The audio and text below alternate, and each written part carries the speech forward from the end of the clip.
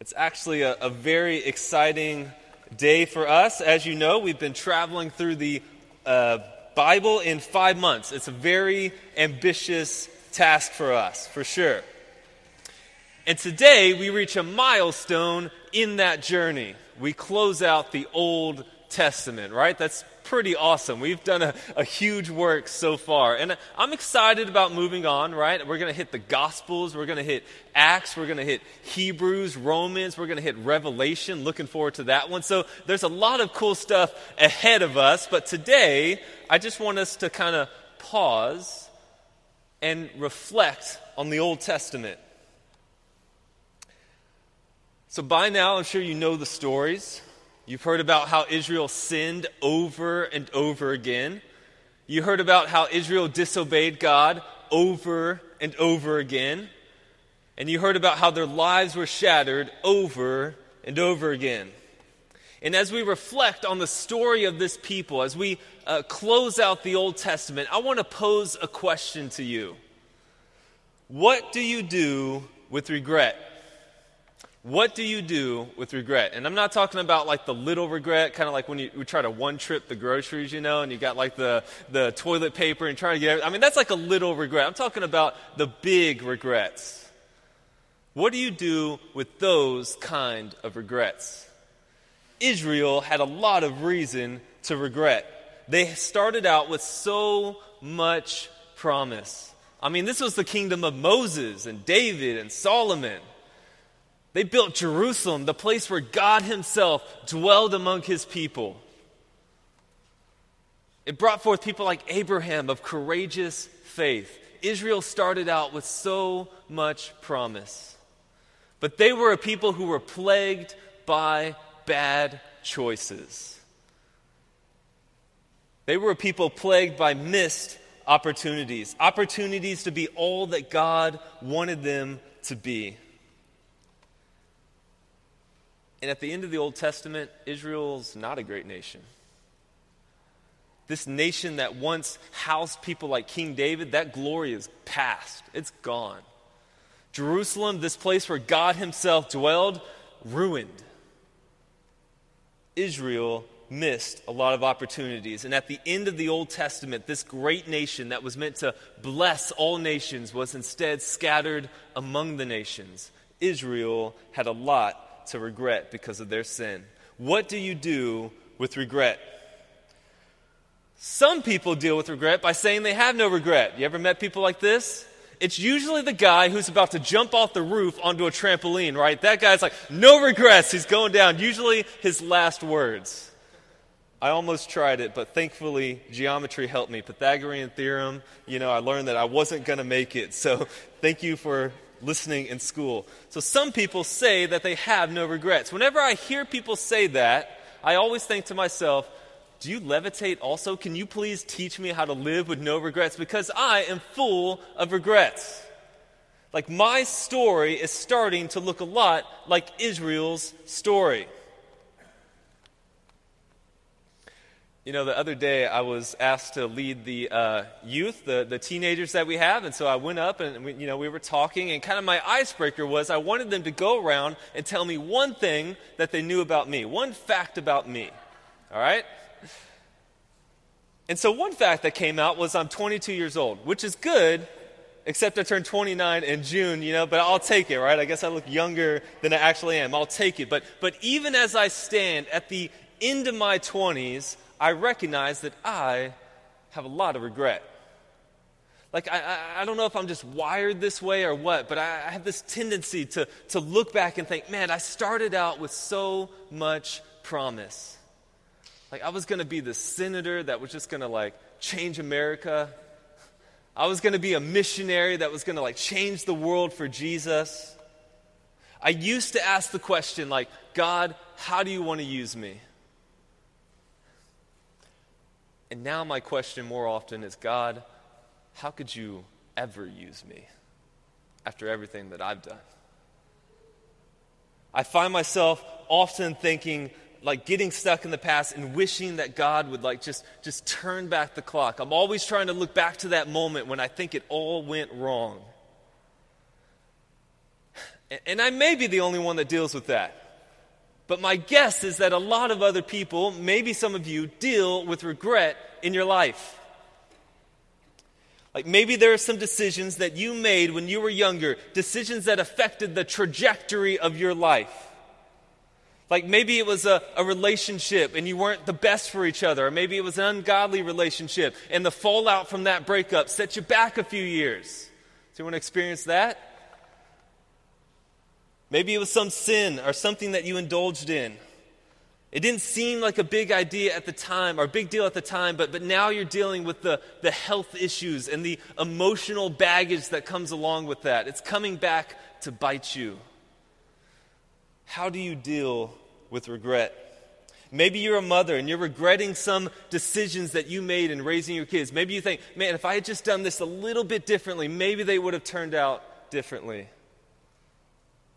Or if you're a father, a common regret that I hear is I didn't spend enough time with my kids. What do you do with regret? What do you do with that terrifying question that pops into your mind? What if I had only... What do you do when you just want to turn back the clock? Some people deal with regret by denying that they have it. I don't think that's helpful. Some people deal with regret by just wallowing in it. You ever met someone like this? Their whole life is defined by this one event, and they never seem to get past it. Like maybe it was something they did when they were younger, but it's like whatever, it was some addiction or something, and they never get past that event. Or maybe it's something else. Maybe it's like, I wanted to get into this school, I didn't get into the school, so I spend the rest of my life thinking, what if?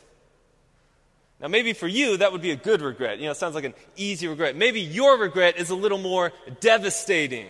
Like, I personally know people who are dealing with the fallout of drugs, alcohol, theft, you name it. They're stuck. They can't move forward. Their life is defined by this one addiction, this one event. What do you do with regret? And for many people in Israel, this was exactly what they were going through. And that's good news for us because in it we're going to see God's perfect remedy for regret. We're going to see the thing that helped these people go from living a life of what if to what will be. So if you would, I want you to turn with me to the book of Haggai, chapter 2. Probably not one that you normally open up. Book of Haggai, chapter 2. It's a really small book. Feel free to use your table of contents. There's no shame. I give you permission. The book of Haggai, chapter 2, starting in verse 1. So I'm going to give you some time to find it. I'm going to kind of set it up as you're looking for it. So last week, John talked about how Israel was sent into exile. They had sinned against God. And finally, God was like, all right, we'll do it your way. Just massive devastation, just wiping Jerusalem out, wiping Israel out, wiping Judah out. God basically wiped them out. Huge armies came and destroyed Israel. I know for us, we kind of live in a relative time of peace, so it's kind of hard for us to envision that. So I was like, man, what's a good illustration I can use to help people like recognize how devastating this was? And I thought, perfect, children's Easter egg hunt.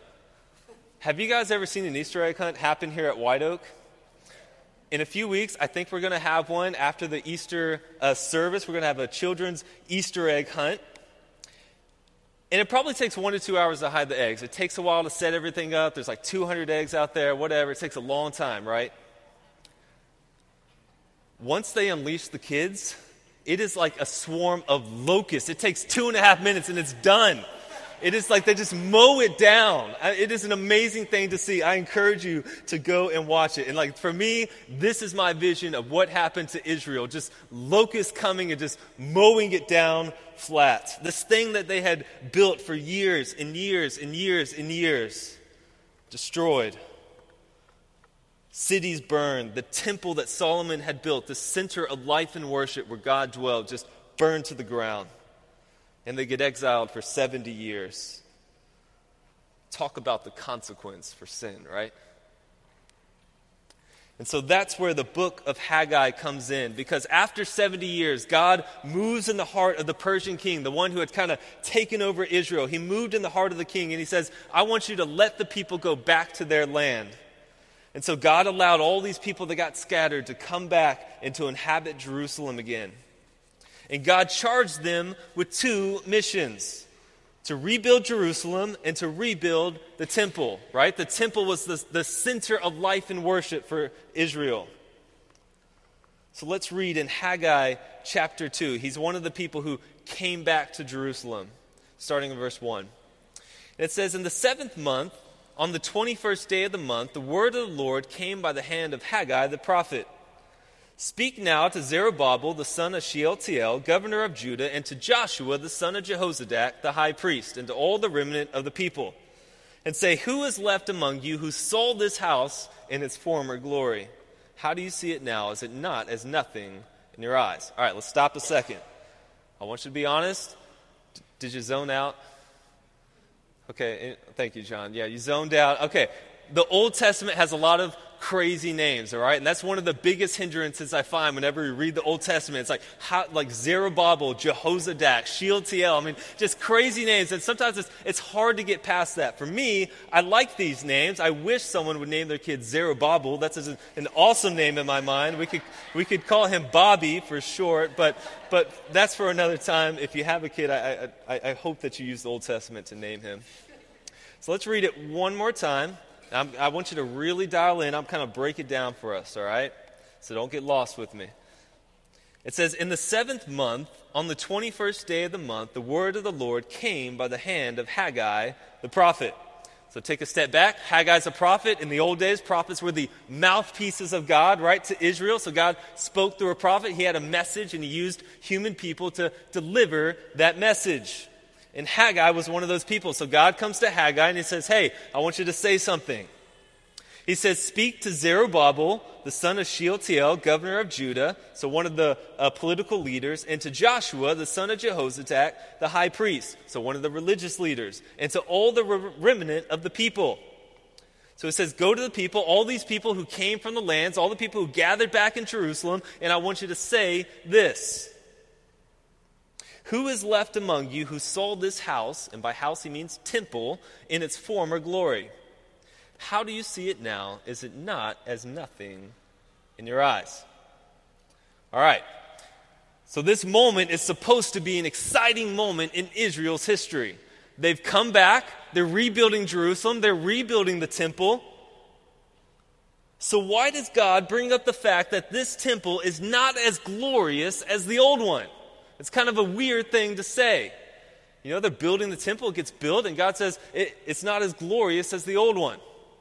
And I think the reason that he says that is because this is what was on the minds of the people. He knew what they were thinking. If you read another account of this story, in the book of Ezra, it talks about this story. And it says, as they were building the temple, some of the older people, the ones who had seen the former temple, the one that they had seen the temple that Solomon had built, and they said, this temple doesn't even hold a candle to that temple. That temple was huge. This temple is small. That temple was made out of gold and silver. This one's like wood and bronze and stuff. It says they actually wept because they remembered the former glory of their past. You see, regret glorifies the past. Regret glorifies the past. It tells you that things will never be as good now as they were back then. Regret keeps you stuck. It refocuses your attention away from God's promises and onto your own failures and your own mistakes. Regret says, God, I know you say you have a plan for my life, but if I had only done this just a little bit different, everything would be better. Regret glorifies the past. It keeps you stuck and it blinds you. It so totally blinds you to miss what God is doing in this moment today and what he's done through your past. So clearly, regret is not God's design for our lives. There must be something more. So let's keep reading. We haven't resolved the tension. We haven't answered the question, what do you do with regret? So let's keep going. Verse 4, it says, "Yet now be strong, O Zerubbabel, declares the Lord. Be strong, O Joshua, son of Jehozadak, the high priest. Be strong, all you people of the land, declares the Lord. Work, for I am with you, declares the Lord, according to the covenant, the promise that I made with you when you came out of Egypt. My spirit remains in your midst. Fear not.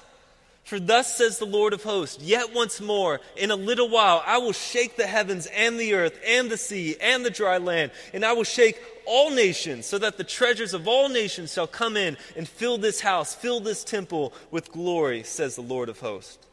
The silver is mine, the gold is mine, declares the Lord of hosts."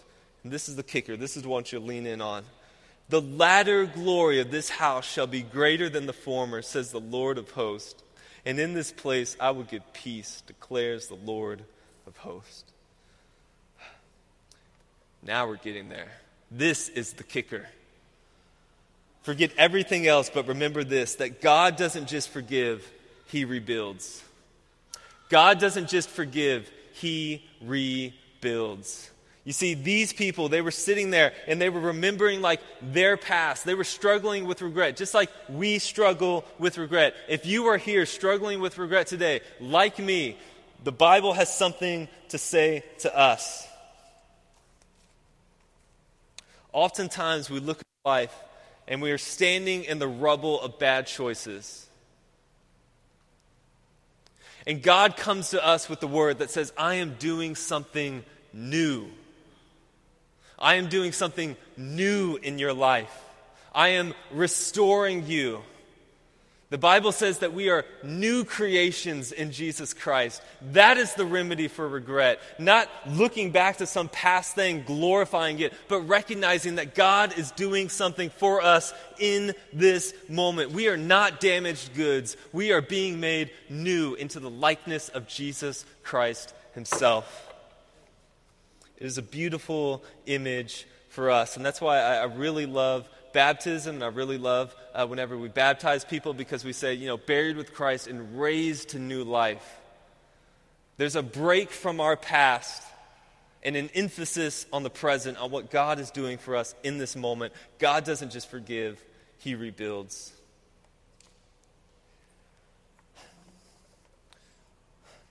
So there's the truth. And I think there are three types of people in this room. And I want you to kind of listen closely and see which one of these types of people do you fall under. And the first type of person says that God can't forgive me. I'm too messed up. I've done too much. I've broken relationships. I've brought shame to my family. I've ruined my reputation.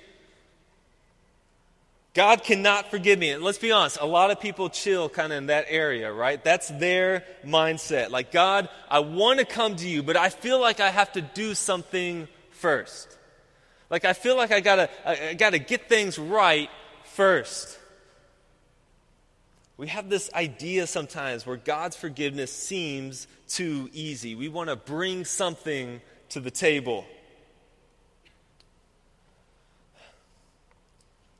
Like, if we just accept God's forgiveness, it's like, God, it's too easy, God. It's just way too easy. How can you just forgive me just like that? But what we forget is that we don't bring anything to the table. God brought something to the table, right? God did something massive in history by sending Jesus Christ. He looked at the failures of Israel. He looked at the failures of the world. He looked at your failures. He looked at my failures, and He sent Jesus Christ into the world to be our redemption and to forgive us.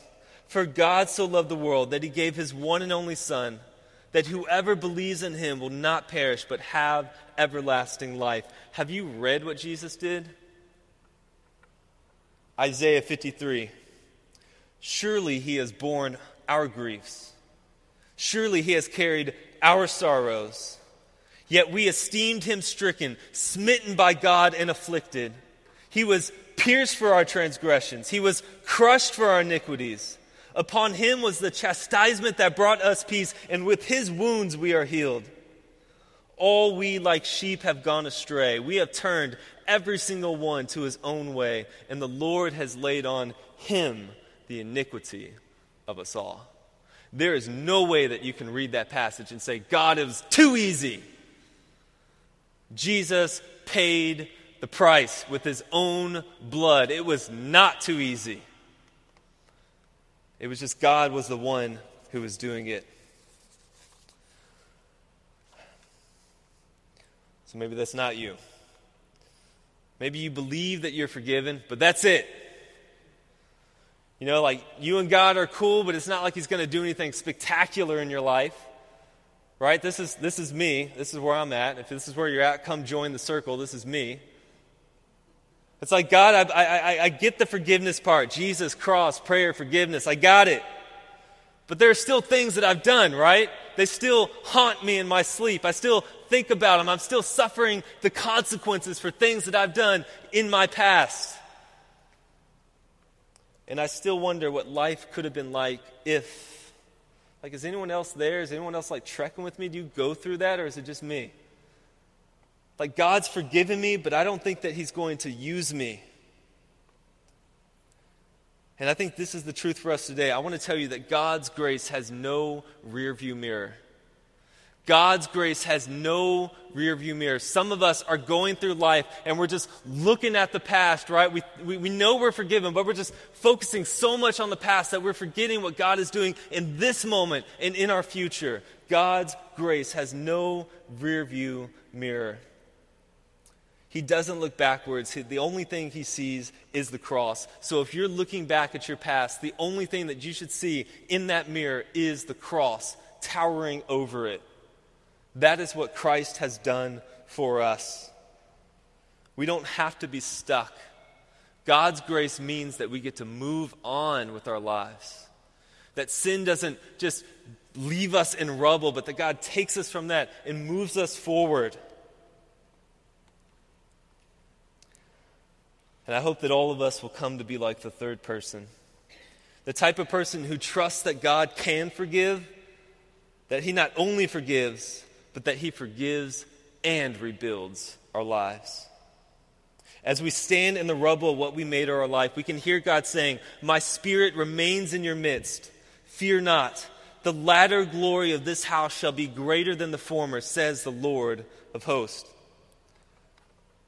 So to end our story, the Israelites are standing there and they're looking at this temple, and the weight of all that they've done is coming on them. It's not as glorious as it was before. It's like, and God comes to them and he says, yes, it's smaller. Yes, it's not as glorious physically, but it will have more glory. And the reason that it had more glory is the temple that was built in this scene was the same temple that Jesus Christ himself would walk through. Jesus would teach in its halls. Jesus would sit on its steps. God himself would walk in this rinky-dink, raggedy temple that they had built. And I see this as a metaphor for our own lives. When we have an encounter with Jesus, it is spectacular. The people of Israel were stuck in the past. But God reminded them that they were going somewhere. With God, we are always going somewhere. We're not just forgiven and stuck. We're being restored. We're being made new. We're being made into the likeness of Jesus Christ himself. The Apostle Paul says, "Brothers, I don't consider that I've made it my own. But one thing that I do, my one focus, I forget what lies behind, and I strain forward to what lies ahead. I press on toward the goal for the prize of the upward call of God in Christ Jesus." God does more than forgive us. He rebuilds our broken lives and gives them new purpose. Drug addicts are rebuilt into counselors. The abused are rebuilt into people who help, people who encourage, people who heal. The hopeless are rebuilt into hope spreaders. He takes all of our lives in Jesus and sets them on a path to complete and total restoration. This is the wonder of the gospel, that we are not just cleansed, but we are made new and we are given a new purpose in Jesus Christ. And so as we close, I just want you to like dial in with me for a moment, just kind of take a breath. kind of like maybe just look around this room.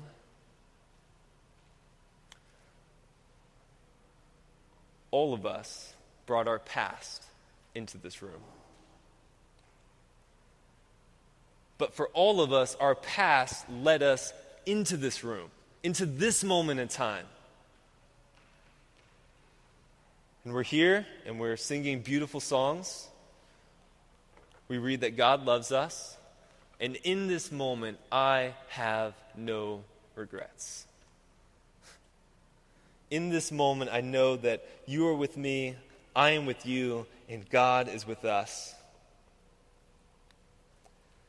And I know that this week the familiar pang of regret is going to creep into my mind. I don't know when it's going to be. Maybe right before I go to sleep, right when I get up, but I know it's going to hit me this week. But you know what? Instead of indulging in that moment, I'm going to think about this moment. This moment when we're together, celebrating a God who loves us, a God who makes us new, and recognizing that this is our story. God is building us, all of us, into something beautiful. So I want to pray over to you that you would believe that today. Dear Heavenly Father, sometimes it seems so hard to believe that you would just forgive us just like that. But as we remember the cross and as we march forward to Good Friday and to Easter Sunday, Lord, we know that it wasn't just that easy. That it took Jesus Christ and this heroic, awesome sacrifice to make us new with you. Father, I admit that I have regrets in my life, as I'm sure many people here admit that they have regrets in their life. But Lord, we don't want to believe, and we're not going to believe, and we commit to not believing the narrative that our regrets shape us, that our sin and past failures shape who we are now. But we trust that you are shaping us in this moment. That in Jesus Christ, anyone, no matter who they are, can have a fresh start. And can have another fresh start and another fresh start. Father, just imbue us with the power of a new purpose of spreading your joy and your peace throughout the world. May White Oak be an epicenter of gospel wonder, a people who are being rebuilt in the image of Jesus himself. I pray for these people that they would believe that we would love you, and that we would just feel an awesome and weighty presence of your love for us. It's in the name of the Father, it's in the name of the Son, and in the name of the Holy Spirit that we pray. Amen.